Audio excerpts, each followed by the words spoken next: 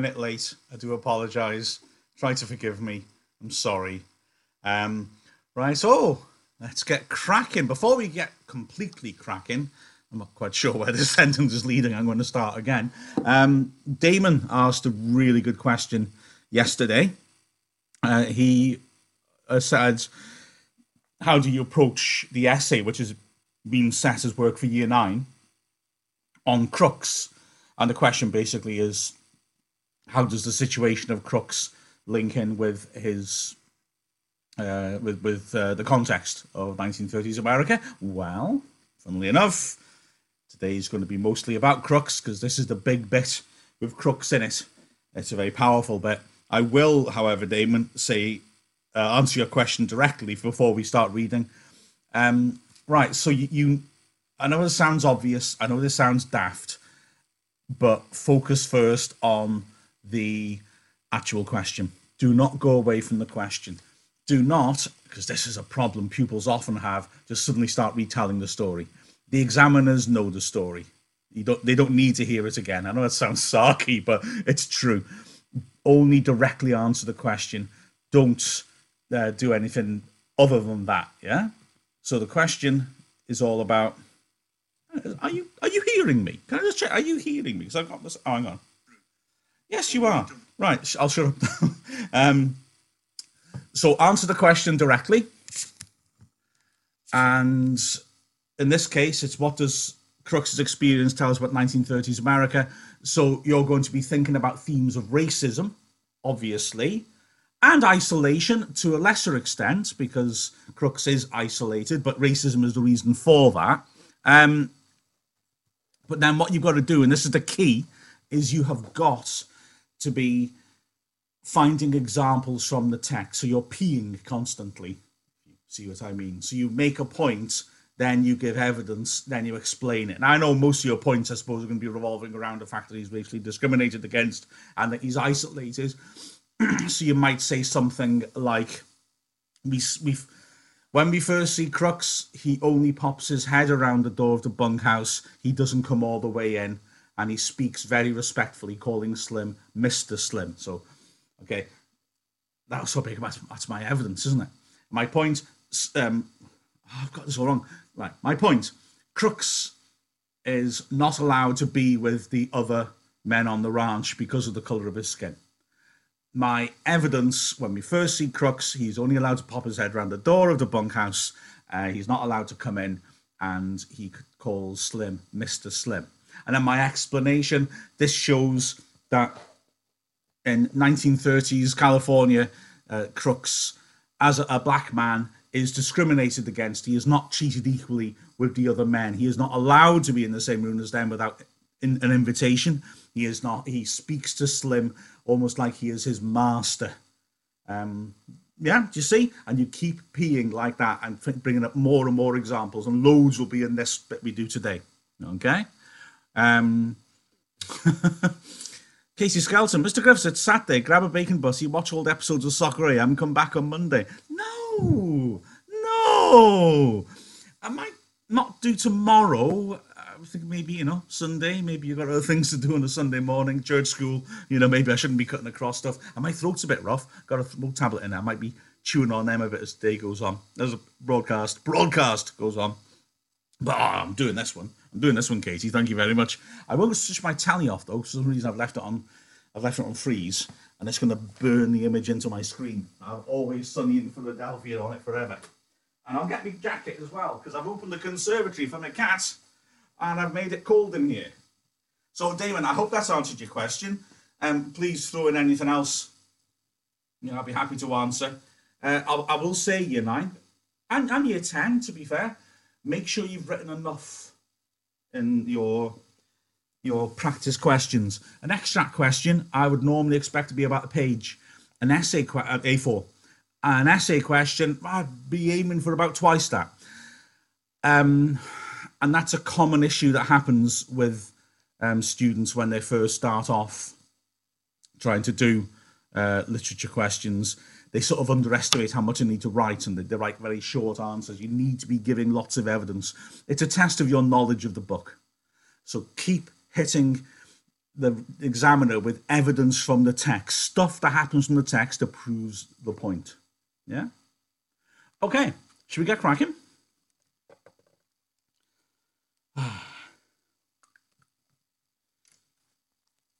So it's about Crooks today. I need more than ever to apologise for racism today, because this is all about Crooks, and everything about Crooks is him being treated badly. And so there's racist language in this, there's horrible behaviour in it. I'm just saying, okay? I apologise for that. So again, we start off with a scene setting. We describe Crooks's room, which is actually a lot nicer than the bunkhouse, because he is isolated and on his own with his own little room. It's a shed. It's his work shed, but he actually is able, and because he's settled there, because here's a point Steinbeck's making, his job is skilled. All the other men, and well, most of them are not, apart from Slim, haven't got skilled jobs. They're just carrying heavy stuff. But this job is skilled, and he is pretty permanent, Crooks, so he's able to keep his own stuff, partly because that and partly because he is rejected by the others, so he has his own room. So it's still basic, but it's better, actually, than the bunkhouse.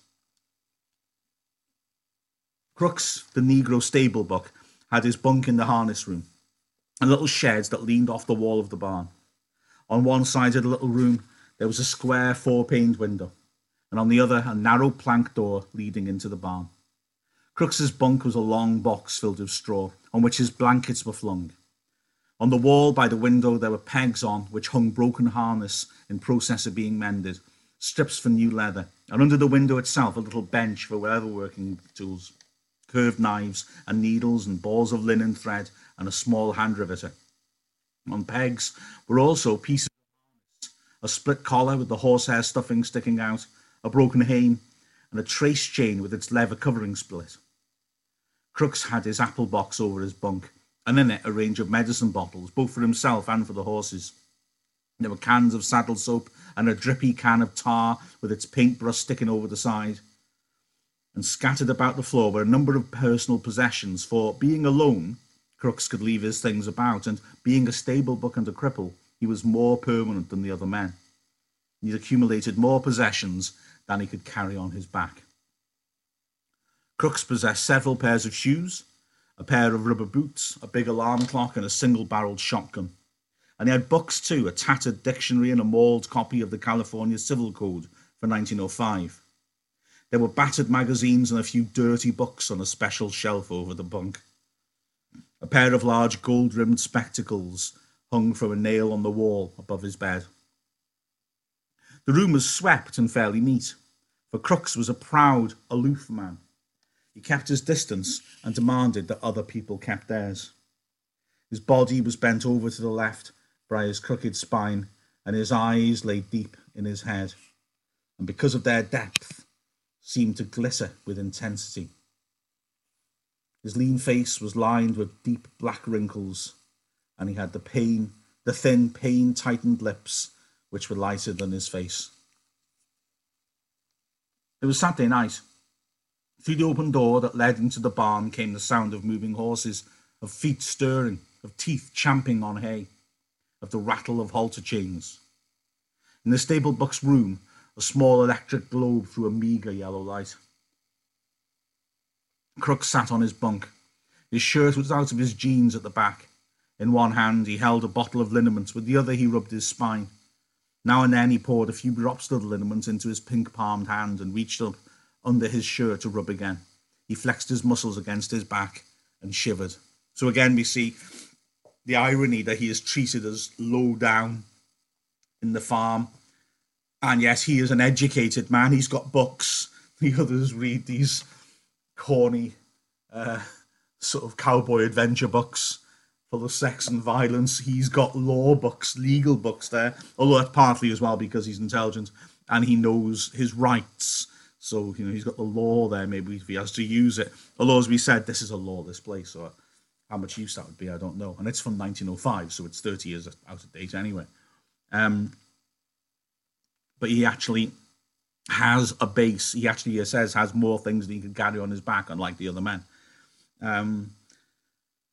He, remember, has a crooked back. because a horse kicked him in the back, and so he's disabled. His back is crooked over to one side. Yeah. Okay. Liniment is like a sort of thing you'd rub in, like deep heat or something like, just to make it feel better. Still have it now. Noiselessly, Lenny appeared in the open doorway and stood there, looking in, his big shoulders nearly filling the opening. For a moment, Crooks did not see him, but on raising his eyes, he stiffened and a scowl came on his face. His hands came out from under his shirt. Lenny smiled helplessly in an attempt to make friends. Crooks said sharply, "You got no right to come in my room. This here's my room. Nobody got any right in here but me." Lenny gulped and his smile grew more fawning. I ain't doing nothing, he said. Just come to look at my puppy, and I seen your lights, he explained. You can see the sad in it, this juxtaposition, this contrast, great word, juxtaposition, when you put two things opposite against each other. You've got Crooks, who's very defensive. He knows his rights. I'm not allowed in your place, but you're not allowed in mine either then. Yeah? So he will protect his own rights as far as he can. And he always expects people to be complaining or people to be assuming that, he is beneath him. Lenny's the opposite. He's childlike. Children aren't born racist. Racism is a disgusting thing which develops in people because society pushes them that way. Thankfully, not everyone, but it's not natural. When you're a kid, you don't think what race is that person, what religion is that person, what country does that person come from. Kids are just kids, and they see other kids and just think they're other kids. And Lenny is still like that. Lenny has not a thought in his head, does he, about race or an understanding of why he can't go in Crooks's room or Crooks can't go into his room. He's just natural. So, Crooks might take a little time to understand that. So he said he saw his light, so Crooks is immediately defensive. Well, I got a right to have a light. You go on, get out of my room. I ain't wanted in the bunkhouse, and you ain't wanted in my room. Why ain't you wanted? Lenny asked. 'Cause I'm black. They play cards in there, but I can't play 'cause I'm black. They say I stink. Well, I tell you, all of you stink to me. Lenny flapped his big hands helplessly. Everybody went into town, he said. Slim and George and everybody. George says I gotta stay here and not get in no trouble. I seen your light. Well, what do you want? Nothing. I seen your light. I thought I could just come in and sit. Crooks stared at Lenny and he reached behind him and took down the spectacles and adjusted them over his pink eyes and stared again. I don't know what you're doing in the barn anyway, he complained. You ain't no Skinner. There's no call for a bucker to come in the barn at all. You ain't no Skinner. You ain't got nothing to do with the horses. The pup, Lenny repeated. I come to see my pup. Well, go see your pup then. Don't come in a place where you're not wanted. Lenny lost his smile. He advanced a step into the room, then remembered and back to the door again. I looked at him a little. Slim says I ain't to pet him very much.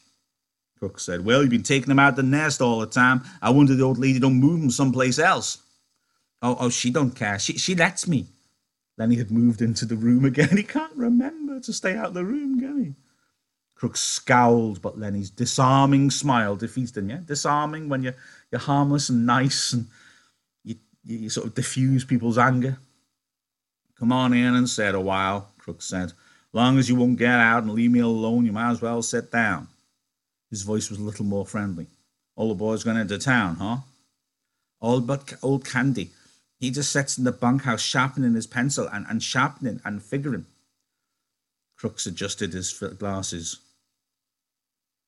Figuring? What's Candy figuring about? Lenny almost shouted. About the rabbits! Oh, yeah, don't tell anybody. Remember George said, don't tell anybody. You nuts, said Crooks. You crazy as a wedge. What rabbits you talking about? The rabbits we're going to get, and I get to tend them, cut grass and give them water, and like that. Just nuts, said Crooks. I don't blame the guy you travel with for keeping you out of sight. Lenny said quietly, it ain't no lie. We're going to do it. Going to get a little place and live on the fat of the land. Crooks settled himself more comfortably on his bunk. Sit down, he invited. Sit down on a nail keg. Lenny hunched down on the little barrel. You think it's a lie, Lenny said, but it ain't no lie. Every word's the truth. And you can ask George. Crooks put his dark chin into his pink palm. You travel round with George, don't you? Sure, me and him goes every place together. Crooks continues. Sometimes he talks and you don't know what the hell he's talking about. Ain't that so? He leaned forwards, boring Lenny with his deep eyes. Ain't that so? Yeah, sometimes. Just talks on and you don't know what the hell it's all about. Yeah, sometimes, but not always. Crooks is lonely. Can you imagine what it's like? Oh, my God. God, I suppose now more than ever, maybe we can imagine what it's like. You're stuck in your house. You can't talk to many other people. Unless social media, phones allow us, to communicate with people. But Crooks is genuinely stuck in his shed with no one to communicate with. He can have work conversations with the other people, although he must always be below them. He never gets to have a talk. If he's worried about something, upset about something, excited about something, just wants to share something, he can't. He has no relationship with anybody like that. So did you see what he just did then? He's sussing her out because he's intelligent. I mean, ironically, Crooks is possibly the most intelligent person in the book, but is very much the bottom in terms of social standing because of racism. He susses Lenny out. He thinks, hang on, I'd love to be able to talk to somebody and actually get my feelings out and explain myself. I've not done that for years. And if Lenny doesn't understand the stuff George says, I can just talk at him. Just, you know what I mean? It just feels good sometimes to get things off your chest. He just can't do that. Now he can. Now, Lenny's right there. Lenny's not going to go and tell if he says something he shouldn't. Lenny's not going to understand it. He's not going to remember it. So Crooks can actually talk and talk and talk for the first time in years. And he's worked that out rather intelligently, hasn't he? So now he just starts talking. And we learn about his background. Crooks leaned forward over the edge of the bunk. I ain't a southern Negro, he said. I was born right here in California. My old man had a chicken ranch, about 10 acres. The white kids come to play at our place, and sometimes I went to play with them. And some of them was pretty nice. My old man didn't like that. I never knew till long after why he didn't like that. But I know now. He hesitated, and when he spoke again, his voice was softer. There wasn't another colored family for miles around. Now there ain't a colored man on this ranch, and there's just one family and soul dad. He laughed. If I say something, why, it's just a nigger saying it. Then he asked, How long you think it'll be before them pups will be old enough to pet? Crooks laughed again. Guy can talk to you and be sure you won't go blabbing. Couple of weeks and them pups will be all right. George knows what he's about. Just talks and you don't understand nothing. He leaned forward excitedly. This is just a nigger talking and a busted back nigger, so it don't mean nothing, see? You couldn't remember it anyways. I've seen it over and over and over. A guy talking to another guy, and it don't make no difference if he don't hear or understand. The thing is, they're talking, or they're sitting still not talking. Don't make no difference. No difference. His excitement had increased until he pounded his knee with his hand. George can tell you screwy things, and it don't matter. It's just the talking. It's just being with another guy. That's all. He paused. See that? Yeah? He's excited. He's working this out. Just being with someone. It doesn't matter if the other person's not listening to you or doesn't understand it. It's just you can talk. It's just being with another guy. That's all. Yeah? That's the key thing in this book, isn't it? Steinbeck saying, without friendship, you get mean. Friendship and other people keep you decent, keep you nice, keep you good. Stop you from being selfish because you think of others. Now, being on your own keeps you mean. So look at this bit. This bit's quite shocking. And it's here for a couple of reasons. One of which, as I said in an earlier session, Steinbeck appreciates and wants us to appreciate. People are complex. They're not just all good, all bad. Crooks, is a very likable character. It's horrible how he's treated. But he's constantly kept down, isn't he? He's constantly treated below everyone else. So he's gonna take advantage of it now, and he's actually gonna be cruel to Lenny because for once in his life, he's the man who's on top. If you see what I mean, yeah. His voice grew soft and persuasive. Suppose George don't come back no more. Suppose he took a powder and just ain't coming back. What'll you do then? Lenny's attention came gradually to what had been said. What? He demanded. I said, suppose George went into town tonight and you never heard of him no more. Crooks pressed forward some kind of private victory. Just suppose that, he repeated. He won't do it, Lenny cried. George wouldn't do nothing like that. I've been with George a long time. He'll come back tonight. But the doubt was too much for him. Don't you think he will? Crook's face lighted with pleasure in his torture. Nobody can tell what a guy'll do, he observed calmly. Let's say he wants to come back and can't. Suppose he gets killed or hurt so he can come back. Then he struggled to understand. George won't do nothing like that, he repeated. George is careful. He don't get hurt.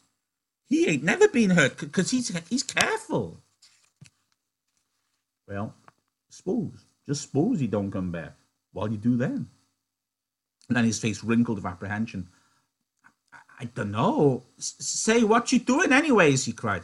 This ain't true. George ain't got hurt. Crooks bored in on him. Want me to tell you what'll happen? They'll take you to the booby hatch. They'll tie you up like the collar, like a dog. Suddenly, Lenny's eyes centered and grew quiet and mad. He stood up and walked dangerously towards Crooks. Who hurt George? He demanded. Crooks saw the danger as it approached him. He edged back on his bunk to get out of the way. I was just supposing, he said. George ain't hurt. He's all right. He'll be back all right. And then he stood over him. What you supposing for? Ain't nobody going to suppose no hurt to George. Crooks removed his glasses and wiped his eyes with his fingers. Just stay down, he said. George ain't hurt. Then he growled back to his seat on the nail keg. Ain't nobody going to talk no hurt to George, he grumbled.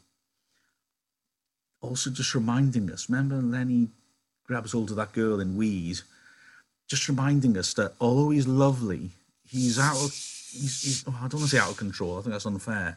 He is dangerous because he's so massive, and that was a dangerous moment for Crooks then. Crooks says the wrong thing to him. Lenny thinks somehow that Crooks is linked to George being hurt and takes him seriously. And Crooks has to sort of calm him down pretty quickly because Lenny's getting angry. Lenny's huge and powerful and strong, doesn't know his own strength. We've seen that with the girl Weed. We've seen it with Curly's hand. Lenny has danger about him as well, doesn't he?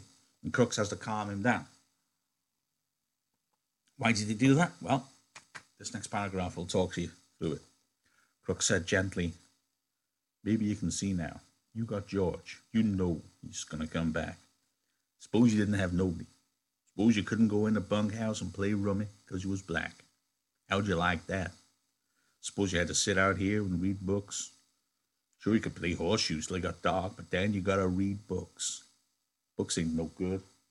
A guy needs somebody to be near him, he whined. A guy goes nuts if he ain't got nobody. Don't make no difference who the guy is, as long as he's with you. I tell you, he cried, I tell you, a guy gets too lonely and he gets sick.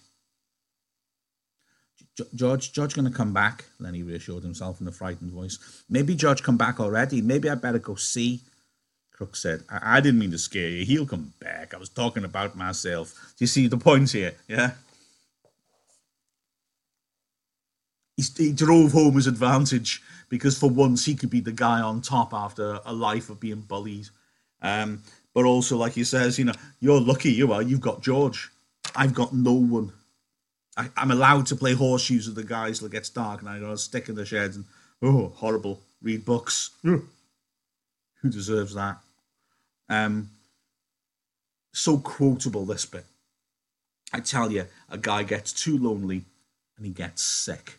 Yeah, and this is all about this loneliness theme, isolation. it's all about this idea of people getting mean if they're on their own, needing company. Yeah. And then he reassures him, I didn't mean to scare you. He'll come back. I was talking about myself. And then this bit is pretty classic stuff in terms of isolation too. Guy sits alone out here at night, maybe reading books or thinking or stuff like that. Sometimes he gets thinking, he got nothing to tell him what's so and what ain't so. Maybe if he sees something, he don't know whether it's right or not. You can't turn to some other guy and ask him if he sees it too. You can't tell. You got nothing to measure by. I seen things out here. I wasn't drunk. I'd know if I was asleep. If some guy was with me, he could tell me I was asleep. Then it'd be all right. But I just don't know. Crooks was looking across the room now, looking towards the window. It creeps me out, that bit slightly. I see things out there, and I don't know if they're real. If someone was with me, they could tell me. Oh, my God, what does he see out there exactly? Oh, that sort of slightly creeps me out. And he said miserably, George won't go away and leave me. I know George won't do that. The stable book went on dreamily. I remember when I was a little kid on my old man's chicken ranch. I had 2 brothers. He was always near me, always there. Used to sleep right in the same room, right in the same bed, all 3. Had a strawberry patch, had an alfalfa patch. Used to turn the chickens out in the alfalfa on a Sunday morning. My brother'd sit on the fence rail and watch them. Wild chickens there was. Gradually, Lenny's interest came round to what was being said. George says we're going to have alfalfa for the rabbits. What rabbits? We're going to have rabbits in a berry patch. You're nuts. We are too. You ask George. You're nuts. Crooks was scornful. I see hundreds of men come by on the road and on the ranches with the bindles on their back and that same damn thing in their heads. Hundreds of them. They come and they quit and go on, and every damn one of them's got a little piece of land in his head, and never a goddamn one of them ever gets it. Just like heaven. Everybody wants a little piece of land. I read plenty of books out here. Nobody never gets to heaven, and nobody never gets no land. It's just in their head. They're all the time talking about it, but it's just in their head. He paused and looked towards the open door, for the horses were moving restlessly, and the halter chains clinked. A horse whinnied. Guess somebody's out there, Crooks said. Maybe Slim. Slim comes in maybe 2, 3 times a night. Slim's a real skinner. He looks out for his team. He pulled himself painfully upright and moved towards the door. It's you, Slim? He called. Candy's voice answered. Slim went in town. Say, you seen Lanny? You mean the big guy? Yeah. Seen him around any place? He's in here, Crooks said shortly. He went back to his bunk and lay down. Candy stood in the doorway, scratching his bald wrist and looking blindly into the lighted room. He made no attempt to enter.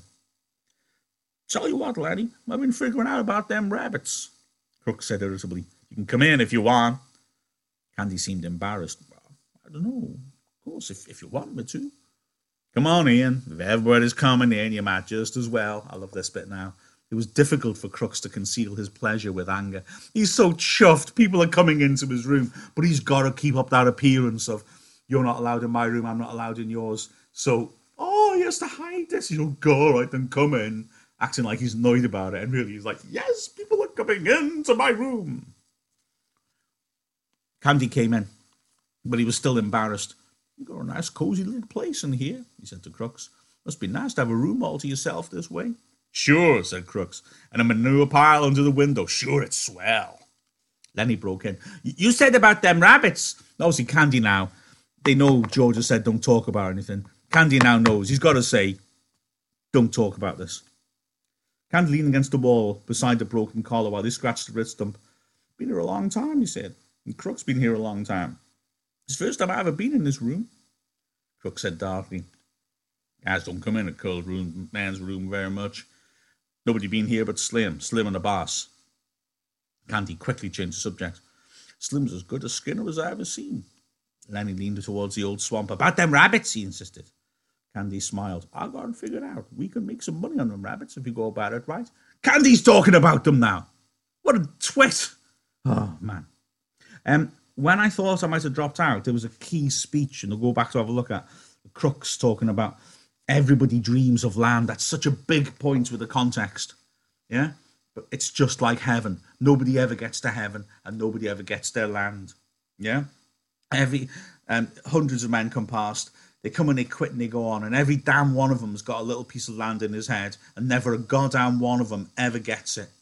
Yeah, these are really quotable bits about how people are motivated by a dream. They want to get out of the depression. They want to get out of this awful life they're living and make something better for themselves. They all dream of this, but they never do. It's unachievable. I better stop, haven't I?